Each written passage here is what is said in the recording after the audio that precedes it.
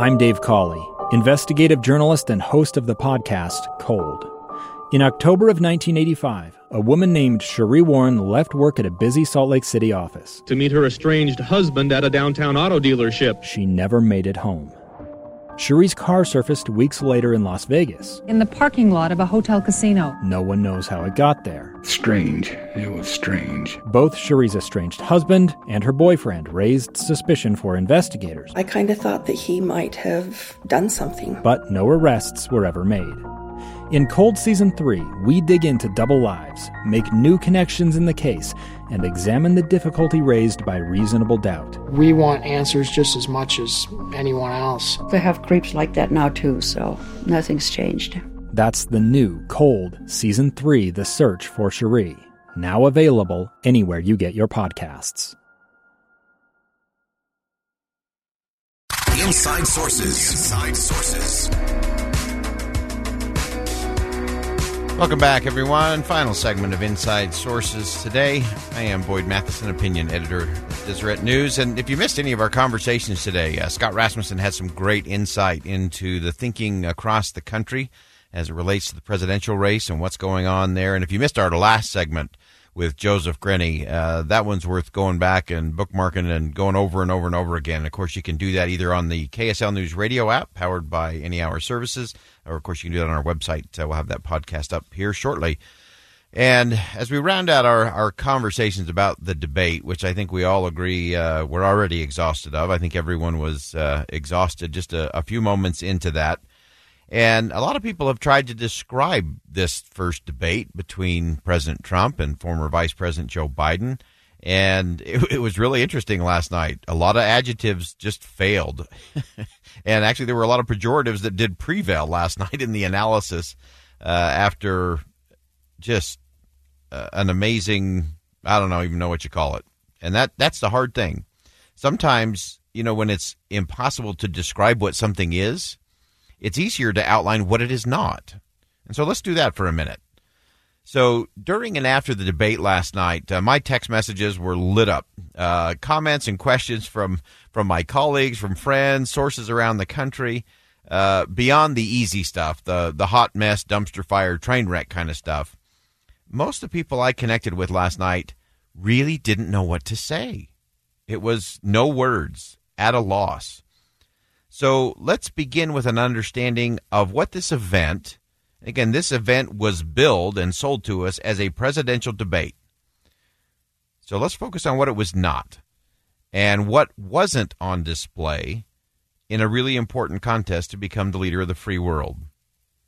One of my colleagues early this morning said this: there was not a hint of accountability, empathy, humility, vision, or influence, not to mention integrity or respect. And that may be the perfect non-description or the perfect description of what wasn't last night. It lacked all of those things. The night lacked so many things, so many significant elements that might have actually, it created a black hole, at least a political black hole in our national galaxy, to be sure. This was not a display of statesmanship. There wasn't even a hint of leadership in the room. Steve Jobs once described what we often look to in leadership, what that looks like, what that feels like. He said management is about persuading people to do the things they don't want to do, while leadership is about inspiring people to do the things they never thought they could. I love that. The American people are starving for a leader to inspire them to do things they never thought they could. And we have a lot of things that need to be done that are going to require that kind of vision and passion and commitment. But nobody that I know of, no one who watched the contest last night came away feeling inspired. There wasn't any wit or wisdom. We often see that in presidential debates.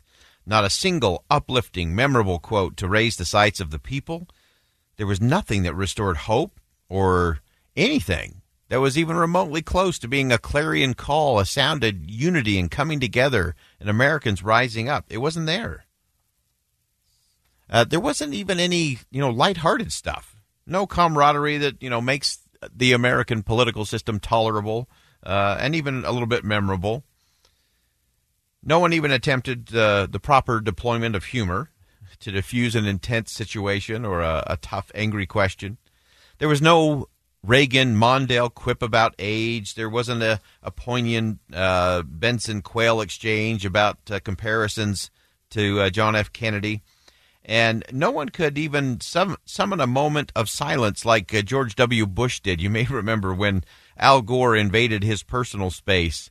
And rather than reacting with contempt and anger and hostility, George W. Bush just looked over, paused his answer, gave him a smirk, and went back at it. Could you imagine last night if anyone had just paused for a moment of silence or smiled or nodded? Interesting. There wasn't a snowball's chance in that hot mess dumpster fire for any exchanges about policy or about philosophical differences or vision for the future of the country because there was no oxygen in the room.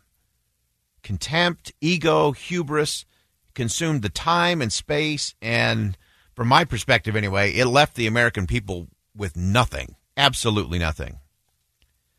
And I have to confess, I was a little hopeful going into this. I'd hoped that the format and a single moderator in Chris Wallace would lead to a better discussion to get to those important second and third level questions, curiosity questions like Joseph Grinny just described to us. None of that happened. There was nothing. A lack of listening, a lack of restraint. Again, all of those were things that weren't there. They were missing. And even the meaningful conversations, the topics that moderator Chris Wallace raised, didn't get to anything. This was not finest hour moments for American politics, nor was it for us as citizens. So there's a lot of woulda, coulda, shouldas in there.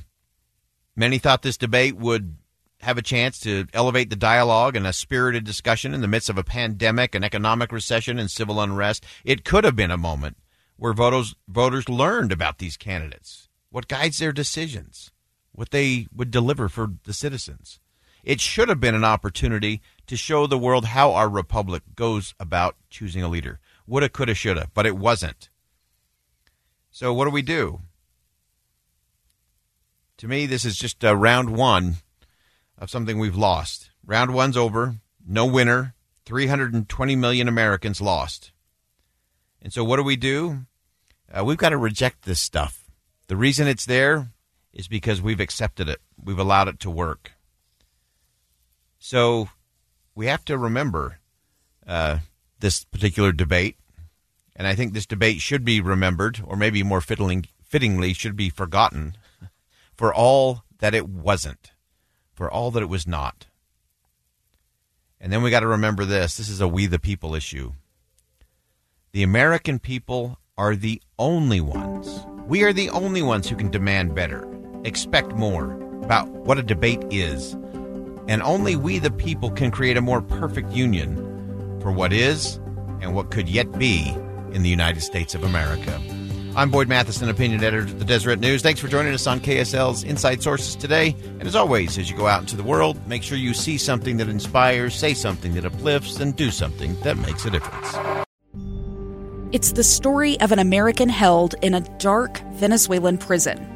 Then all of a sudden, they all kind of lined up. They pointed their guns at me. And this is the point where I thought, I'm going to die today. I'm Becky Bruce.